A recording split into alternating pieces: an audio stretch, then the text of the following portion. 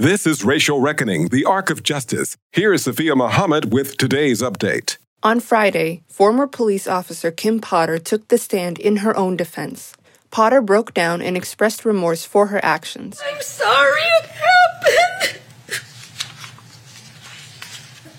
I'm so sorry. Through tears, Potter admitted that she did not intend to use deadly force against Daunte Wright.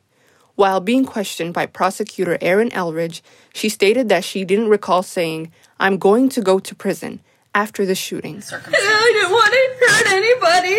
Prosecutor Elridge asked Potter what actions she took following the shooting. Potter admitted she did not render aid to Wright. Dr. Lawrence Miller, who was a psychologist, was also called to testify by the defense.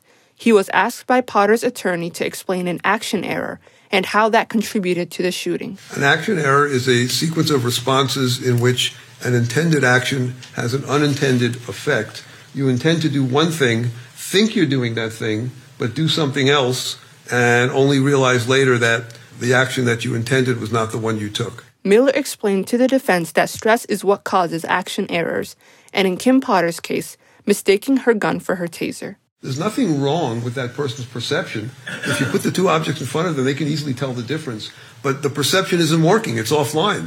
Outside of the courthouse, the family of Daunte Wright and others pledged that they will continue to fight police brutality and push for legislative change. The prosecution and the defense are expected to make their closing arguments today, after which the jury will begin its deliberations. For the Racial Reckoning Project, I'm Sophia Muhammad. Racial Reckoning, the Arc of Justice is produced and supported by Ampers, diverse radio for Minnesota's communities, in partnership with KMOJ Radio and the Minnesota Humanities Center.